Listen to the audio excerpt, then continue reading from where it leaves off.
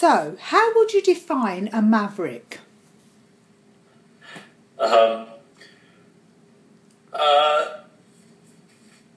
I think the way I think about it is that someone who's, operating in a way that's not constrained by tradition or the conventional rules. The way we think about it is that we're constrained by the laws of physics, not by the laws made up by tradition and conventional wisdom. Okay. There you are. The London School of Economics developed a Maverickism scale. Okay. I'm going to give you 7 statements and you just need to say true, false, or you can't decide. Okay. People tell me that I'm a maverick. True. I have a knack for getting things right when least expected. True. I have a way of solving problems which is different from other people. True. I am much more productive than other people. Okay. Yeah, I guess I'll say I can't decide on that one. Okay. I'm certainly true for some people. Okay. Yeah. I have very unusual talents. True. I am generally underestimated by people. Oh. I don't think that's true. Okay.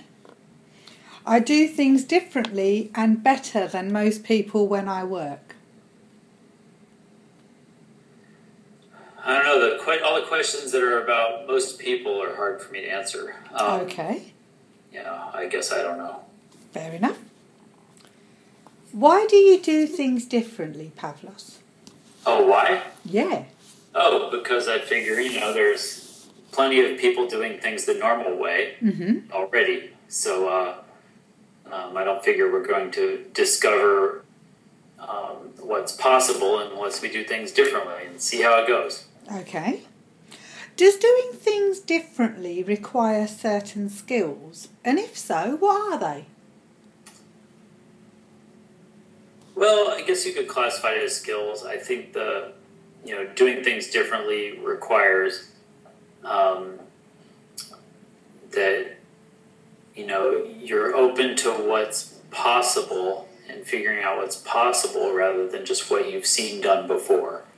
Okay. And what a lot of people are, stuck with is only being able to imagine what they've seen done before. And so, even I have that problem. Mm-hmm.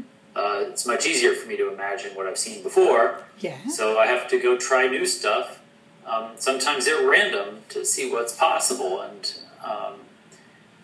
And even if I don't know if it's going to work out. Okay. So that's an important skill. And then, there's a lot of ways to elaborate on that.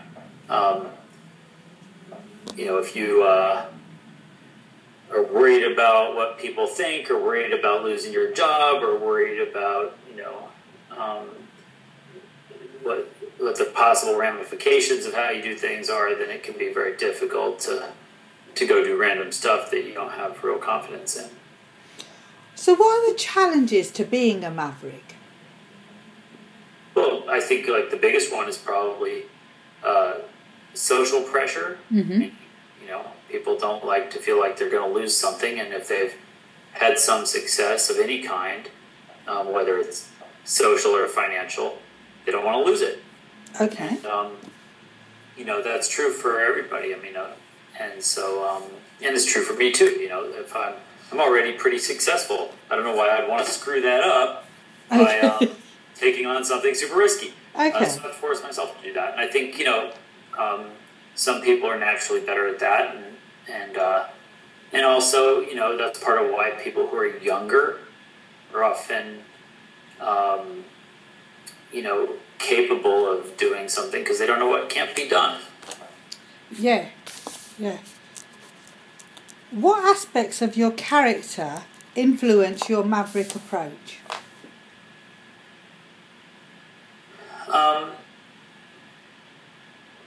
I think the biggest one for me is this, kind of insatiable curiosity I had about figuring out what I could do with computers. Okay.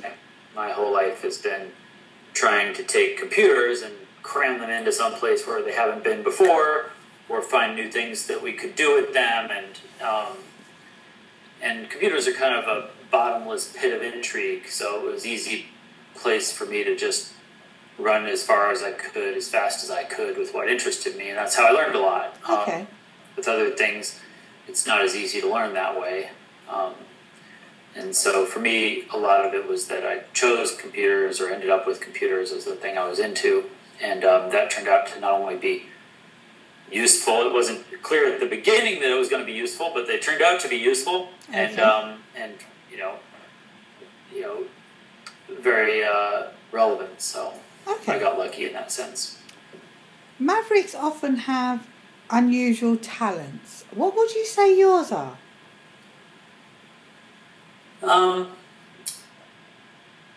I have a relative lack of fear of scale. So when it comes to imagining taking a project and doing it at a very large scale, I can do that better than some people. Okay.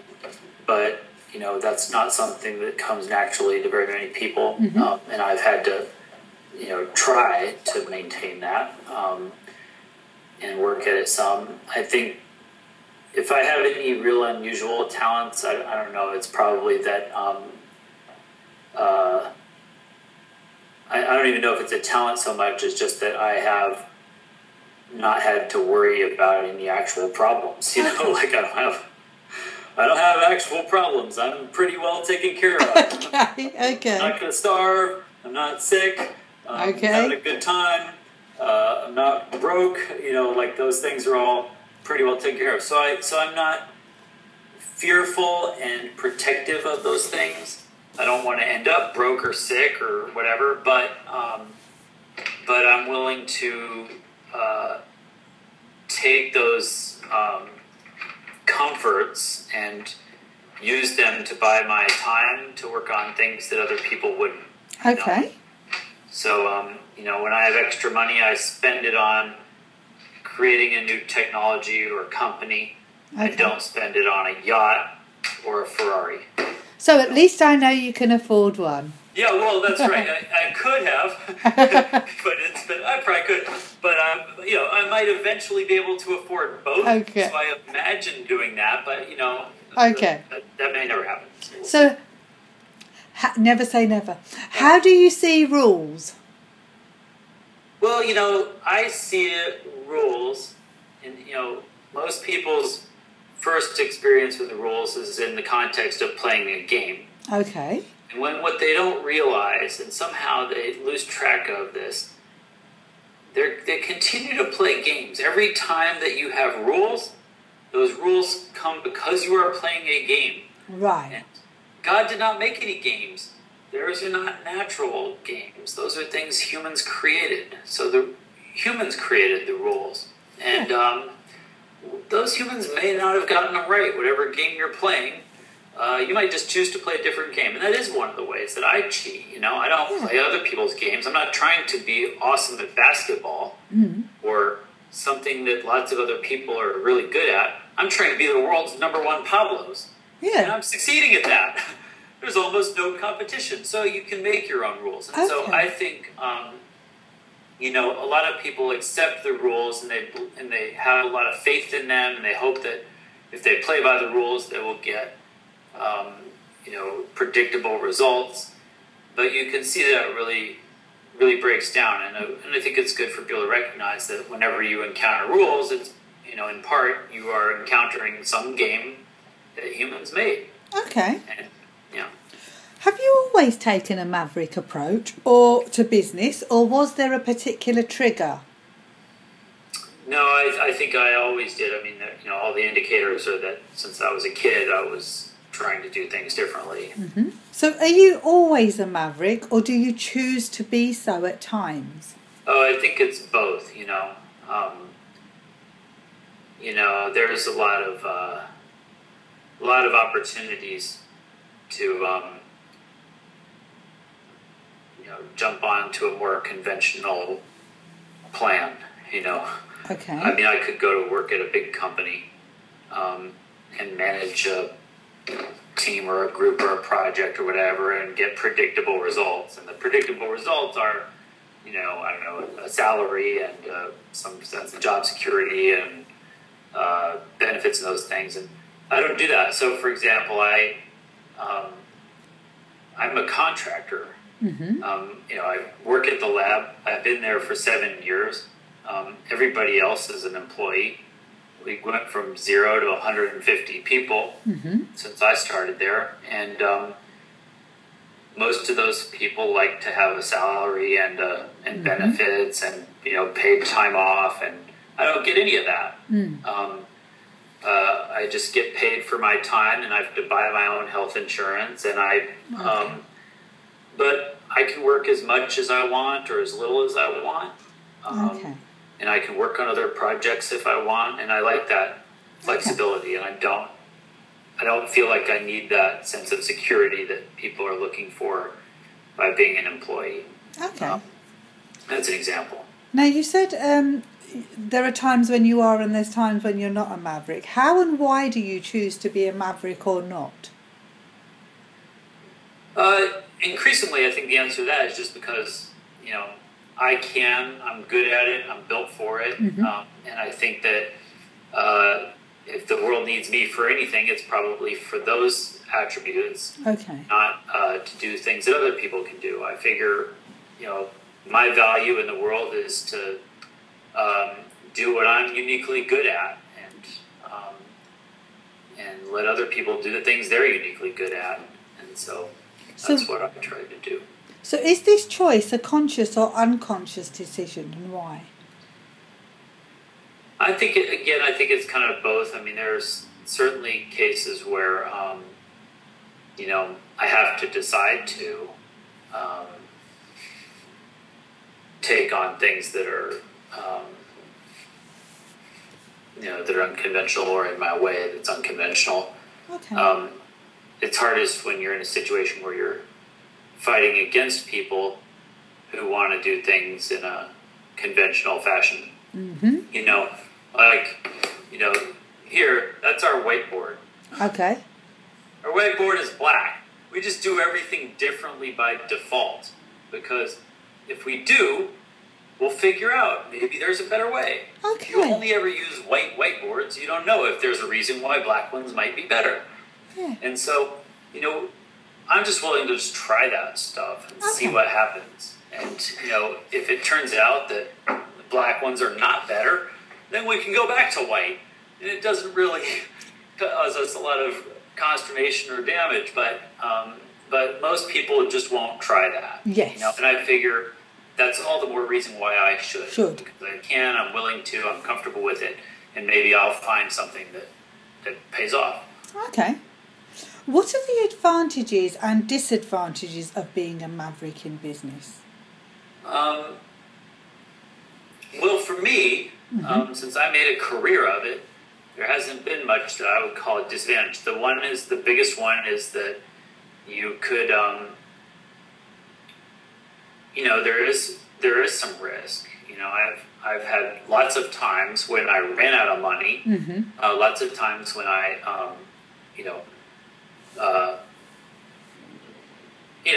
when my wife had to come along for the ride while I ran out of money or spent the money we had left or go into debt or whatever. And, she had no real assurance that I was going to pull us out of it or whatever. But, at this point, I've succeeded enough that she just learned not to worry about it. And I have too, I don't worry about those things. So, so what are the advantages? The advantages? I think I have the best possible life, I don't have either. So, So anyway, the benefits are, I feel really good about myself personally. I don't feel like I've sold out to somebody else's corporate mission necessarily. I feel like I get to work on things that may not pan out, but if they do, could have a big effect on the world and really help a lot of people. That to me is worth a lot. Okay. I feel like I'm more realistic about the world than a lot of people are. A lot of people are playing a game and they don't know it. They're, voting for the president as if that was going to somehow have an effect on them. And they're working on, some crap job that they don't really like or believe in, but it pays the bills. Mm-hmm. That makes for depressed people. Yes. They've really let themselves down, I think, by not, again, like not trying to figure out what they're uniquely good for and making the most of that. Okay. So I don't have those problems because I feel like I'm, at any given moment, I'm doing whatever I think is the best thing to do with my time. Okay. And that's a pretty good gig if you can get it. That is an awesome gig. Yeah. Has Asian experience altered your Maverick approach? And if so, how? Yeah, I mean, when I was a kid, I knew absolutely everything that there was to know about computers. Okay. I knew what all the little ones and zeros were doing. There was nothing that you could do with a computer that I did not know how to do. Okay. But since I was 19 years old, people were a little bit suspicious of whether I could tell them how to run their company using a computer. Okay. So now, computers have advanced a lot. I don't know everything about computers, and there are 19-year-old kids who can run circles around me. Okay. But nobody believes them, and everybody believes me. Okay. So I have an incredible amount of credibility, and not necessarily the time and attention to keep up with it technically, right? So, for instance, I don't write any code anymore at all. Right. Which is pretty, all the coding I do is via email, telling other people what to do. Okay. And what I think should be done. And that's, learning to both be comfortable with that and make use of it and realize that, really, there are lots better coders than me. Mm-hmm. And that, I shouldn't be doing that, even though I love doing it. I think that is something that came with time and experience. And, and then as far as age goes, the biggest ones, the way I work changed radically, when I got married and when I became a parent. Those are things that really changed what you can do. And so especially since becoming a parent, the type of work that I do and how I work has changed a lot. Because I can't concentrate on things and I can't be available as much as I was. And so I had to, choose the things I'm good for. Okay. What aspects of your life and business are you most and least maverick in?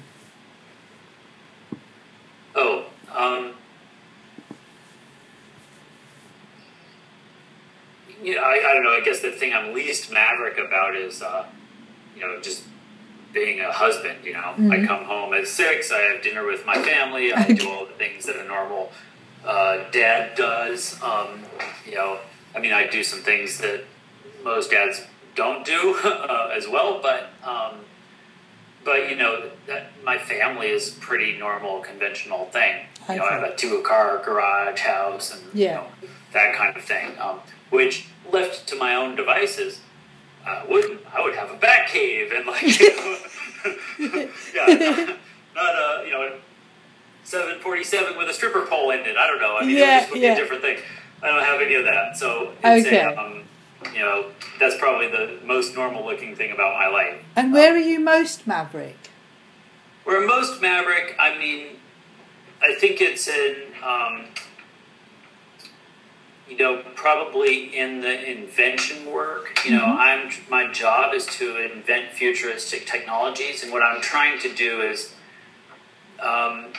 invent practical uses for technology. So I tend to work on a 5 to 10 year horizon, right? Mm-hmm. So I'm trying to be further out than most companies would be, but still close enough that I'm not just taking a shot in the dark. Okay.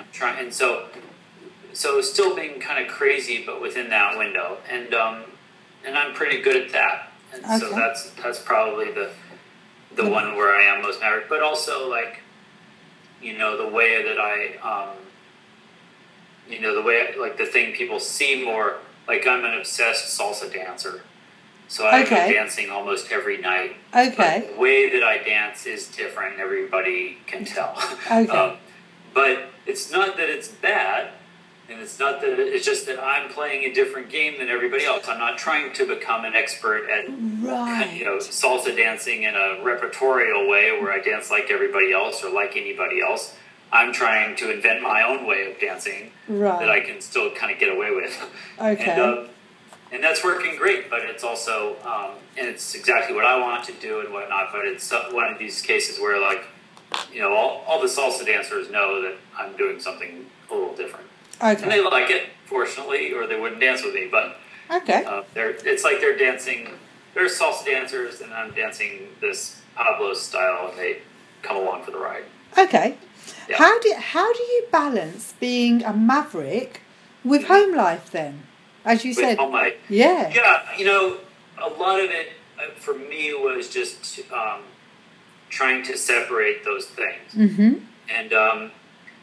And so, there's a lot about having a home life that thrives when there's predictability and routine and stability and comfort. And I try to give all those things to my family so they don't feel like, they have to worry about anything. Okay. I'm not actually sure that's the best plan. Like, the people I like the most all survive some kind of adversity. And I don't think my family really has any. Okay. I'm not sure that's good for my kid. Okay.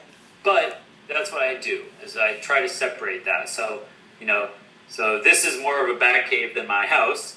Right. And I keep those things separate. And I, try to, still, like the way that I, raise and educate my daughter, I'm not really satisfied with the usual plan. So that's a case where I have to kind of gently, bring my wife along and say, look, we have to change and do something different here. And it's not going to be the most comfortable or whatever, but it's going to be worth it. And so, that might be a version of dealing with a bureaucracy which you have to do in bigger companies. I typically avoid them, and that's my way of dealing with it. At home, I can't avoid the bureaucracy entirely, so I have to play along. But I wouldn't, I think what I'm actually doing is trying to get it out of my system in my work and in dancing and the things that are not at home so that home can be stable and predictable. Okay.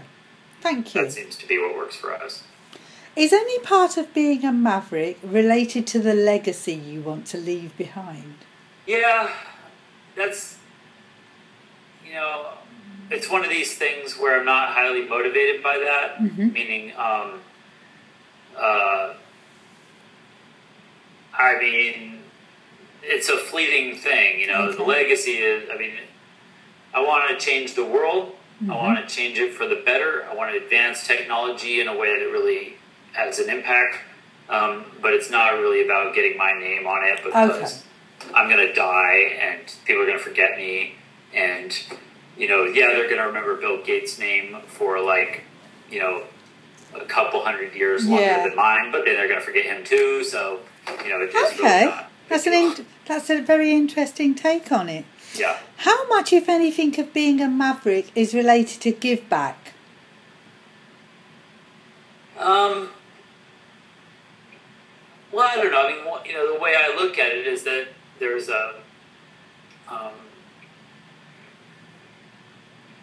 again, we're kind of all playing this big game, which is that we're fucking with survival of the fittest. Everybody gets to survive. That's how, at least all the humans, and we're trying to make it possible for all the humans to survive, and that's an unprecedented thing, both for a species and for ours in particular, and so if we're gonna play that game, then we all kind of have to contribute and figure out how to make it happen. We don't know how to make it happen. That's what we got to figure out, and so I'm playing that game. And I'm trying to figure out how do I help make it so that all these humans can not only survive but thrive. And I'm lucky because I get to do all of that almost for free. I'm an American. I was born on the West Coast. I won the evolutionary lottery and became human. Then I won the socioeconomic lottery and got to be American. And then, of all the Americans, I got to be on the West Coast in high tech, and I'm basically set. Okay. Even just by being here. Right. So, I could try and nitpick and win another lottery, but basically what I'm trying to do is, my view is, the world has invested heavily in me, right? And so, as a member of the world who has been heavily invested in, I feel responsible to give back. Okay. Right?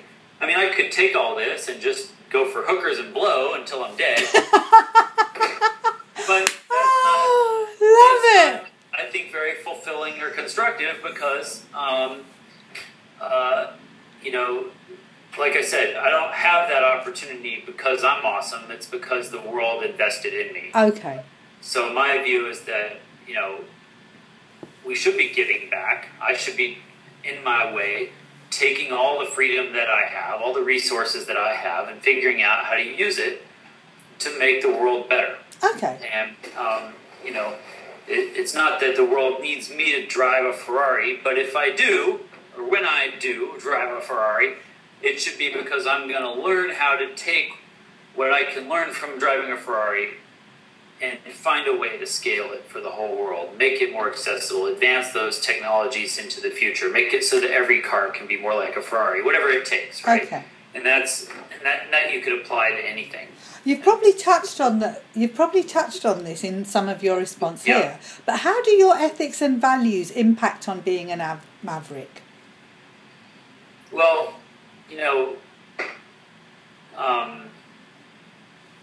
what I think about it is that, for better or worse, people end up with some, values of their own. And regardless of what they are, I just try to support people in what their own values are, rather than impose mine on anybody. I don't expect people to, necessarily be like me or want the same things as me or care about the same things as me. That's fine. With my friends, I try to find out what it is that they value and support them in pursuing that. And I think that actually works out really well. Okay. For me, as a person, my values have changed over time.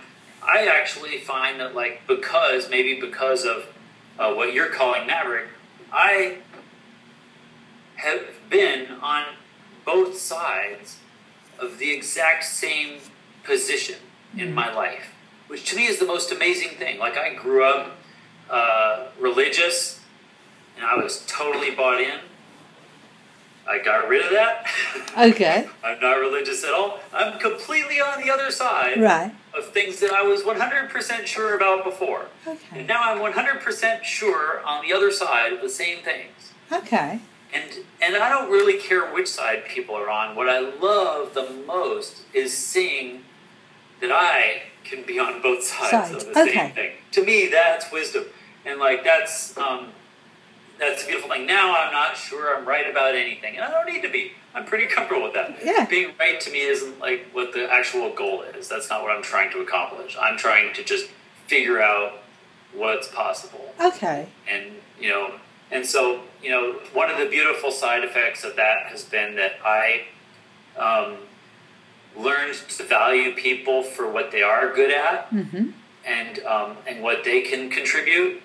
And I don't need them all to be well-balanced human beings. Yeah. I don't need everybody to be the same.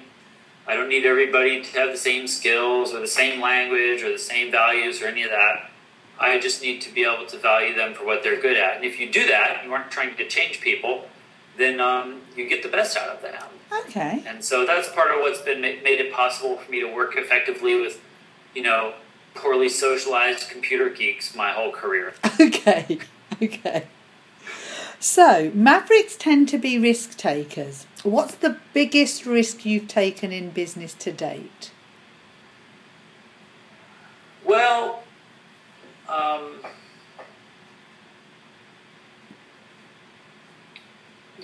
the biggest, I've taken big risks with other people's money. And I feel like,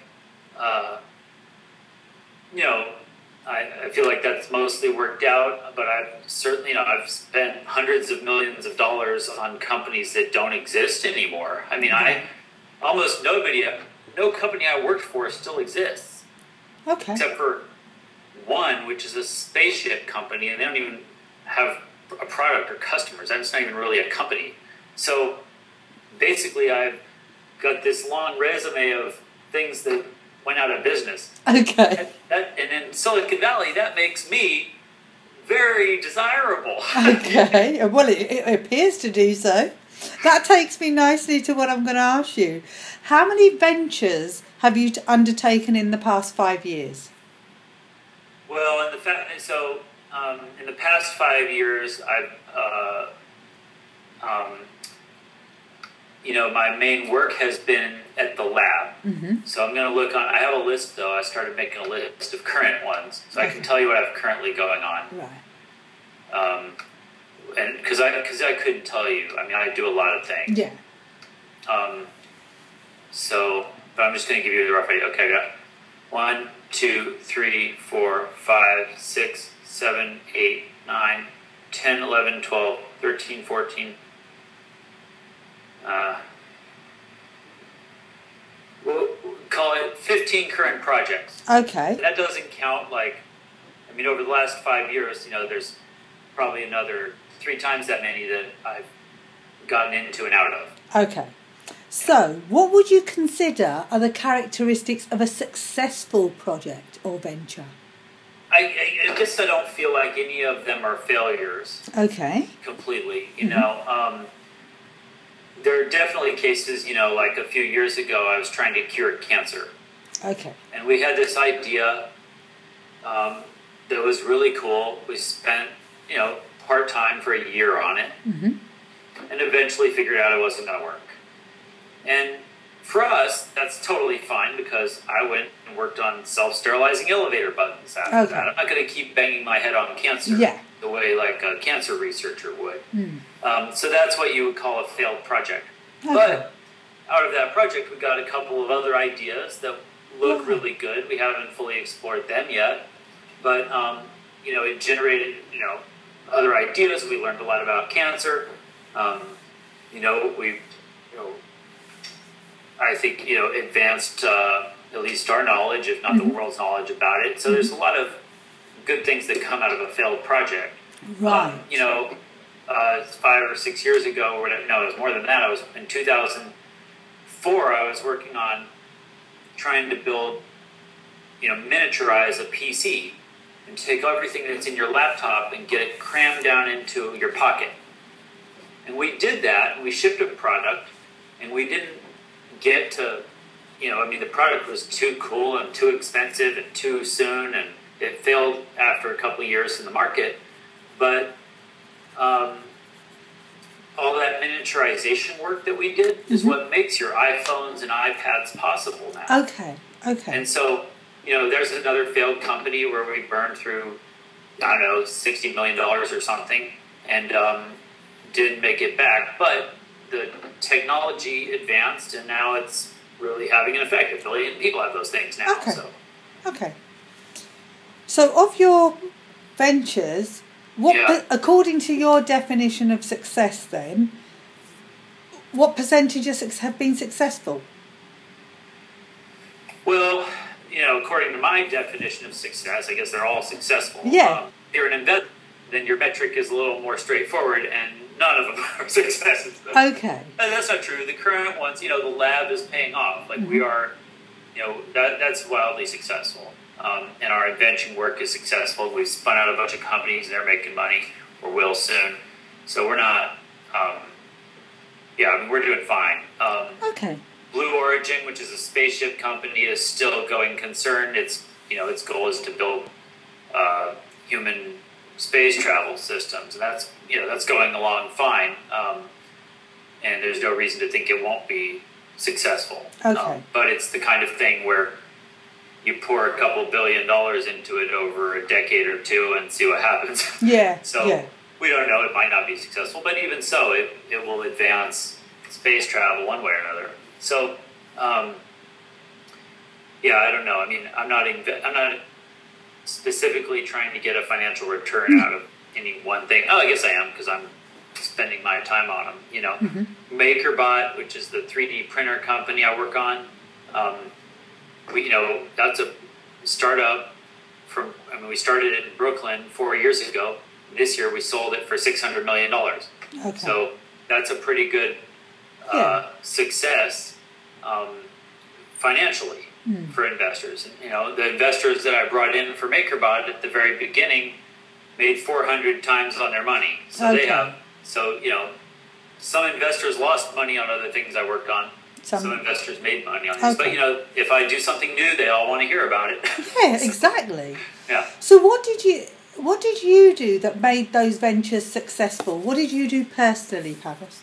I think, the thing that, in almost every case, the thing that I'm good for is I will take a project and get it from the point where it's a little too practical, a little too rational, a little too conservative, and I'll try and make it a little bit crazier, a little bit bigger, a little bit more. Okay. Yeah, and often by using and trying to make sure that this is a project where we're using technology to do something that couldn't be done before. Okay. Yeah. Of the projects that were unsuccessful, what would you consider was the main reason for their failure? Several. I mean, like the. One of them that went out of business when the .com bubble crashed. I mean, we were, we had probably $80 million from investors. We built the product. We had revenue. We had a team full of geniuses. Everything was going great. But then just everything got shut down, carte blanche, no fault of our own. Another one that before that failed for me was one where I think I was in part too young and I didn't know a lot. Okay. And I didn't have enough experience, and I couldn't move fast enough because I didn't know how to, get things done. Now, the way I operate is much different. I was willing to take too much second guessing, is the truth. Lots of other people would. Okay. I would assume they knew more and had more experience than me, and I would, just defer to them too much. Okay. Now I don't defer to anybody. I get lots of advice and lots of input, and I have lots of people who I get help from, but I take the responsibility and I make the decisions myself, and that way, it's. I think it's that providing that kind of leadership is really important to a project, and now I'm capable of doing it. Okay, I will be asking you some questions on leadership. As a maverick, what are you afraid of?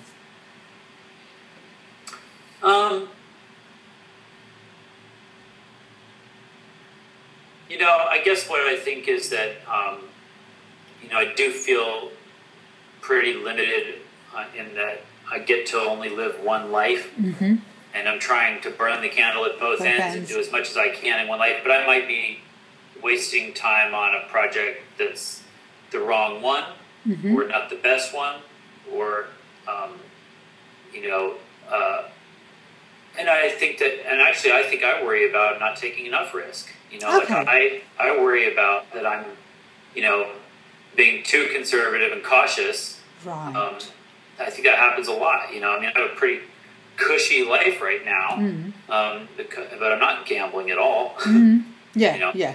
How important is team to you as a maverick? Well, I really like working with people. Part of how I think is out loud. I need to talk about ideas with other people. Yeah. I like being on a team. I like people feeling like they're working together. I don't have to do that, but I like to do that. Okay. So I kind of go out of my way to make teams for me to be on. Okay. That I like. Okay. Do you draw on other mavericks in any way? Oh, yeah. Absolutely. I mean, part of why I stay at the lab is that I've got a whole team of world-class mavericks. I mean, okay. I mean, I work with Nathan Myhrvold and Bill Gates. I mean, I don't know if you know anything about these guys, but yeah, they're pretty notorious mavericks. Okay. And then, my biggest partner in crime, his name's Eric Johansson. He's another computer hacker. He's probably the biggest maverick I know. Okay. We've taken on supporting, like Bree Pettis, who's the founder of MakerBot. He's an old buddy of ours and really a true maverick. That's a great project, and he's changed the world with that. Okay.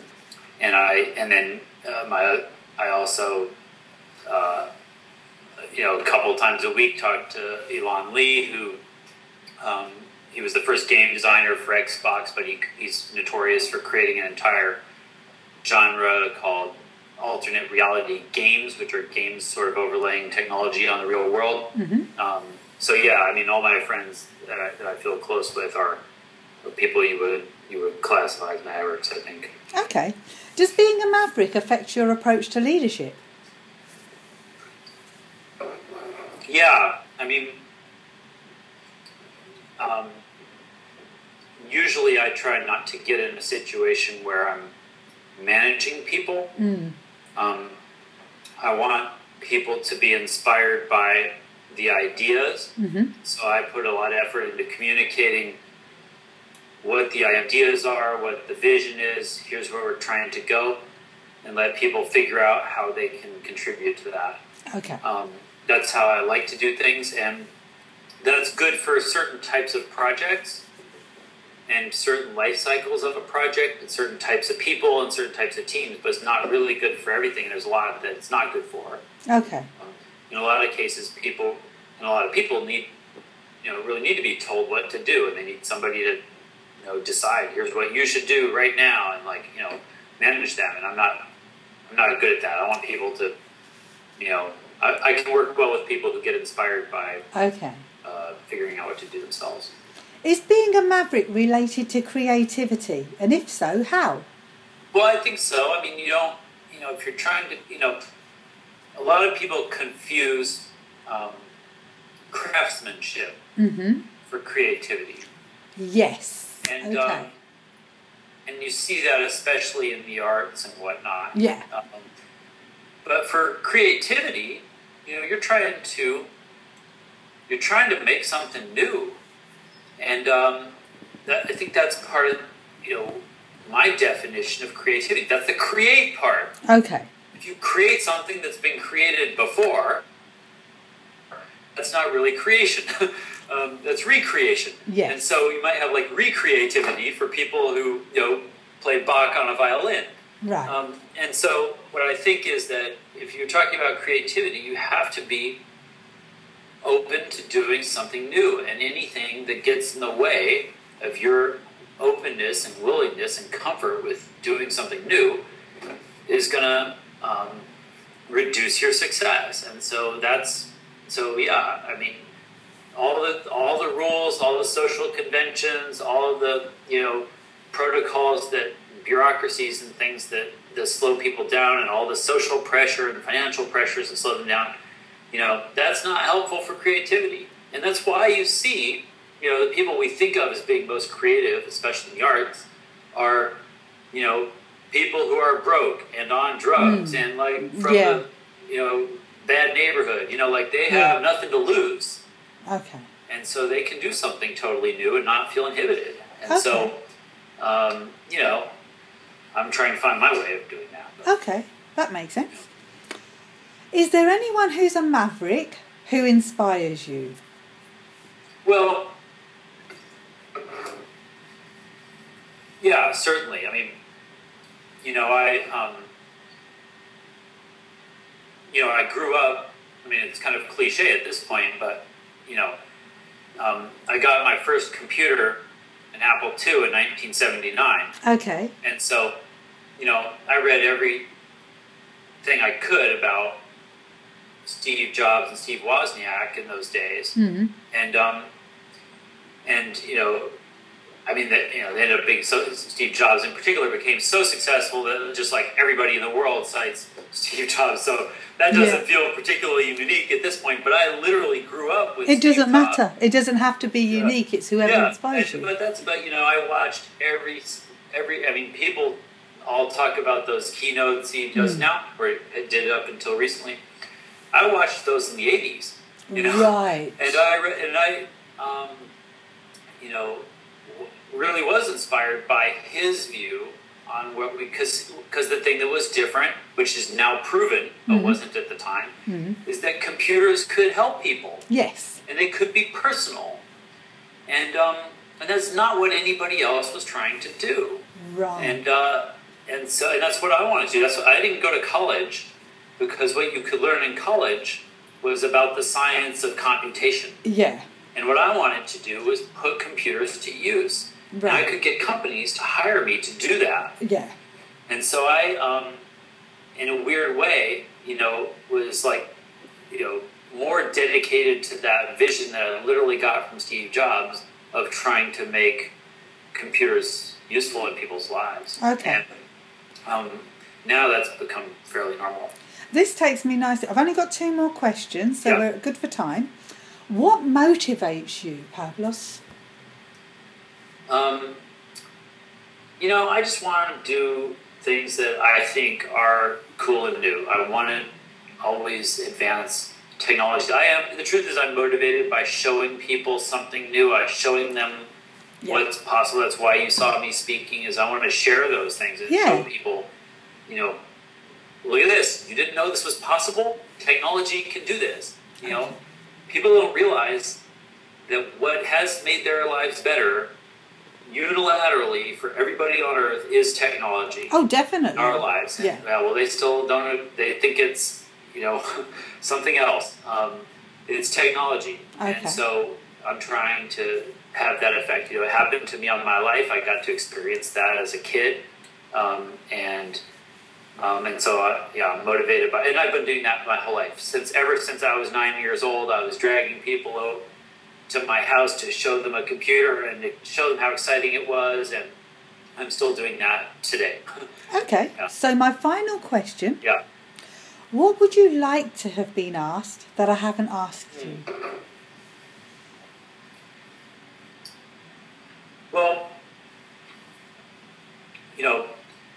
probably the real question is like, how do we, assuming that somebody is convinced of the value of Mavericks, which hopefully at least you are, since you've gotten this far into your project.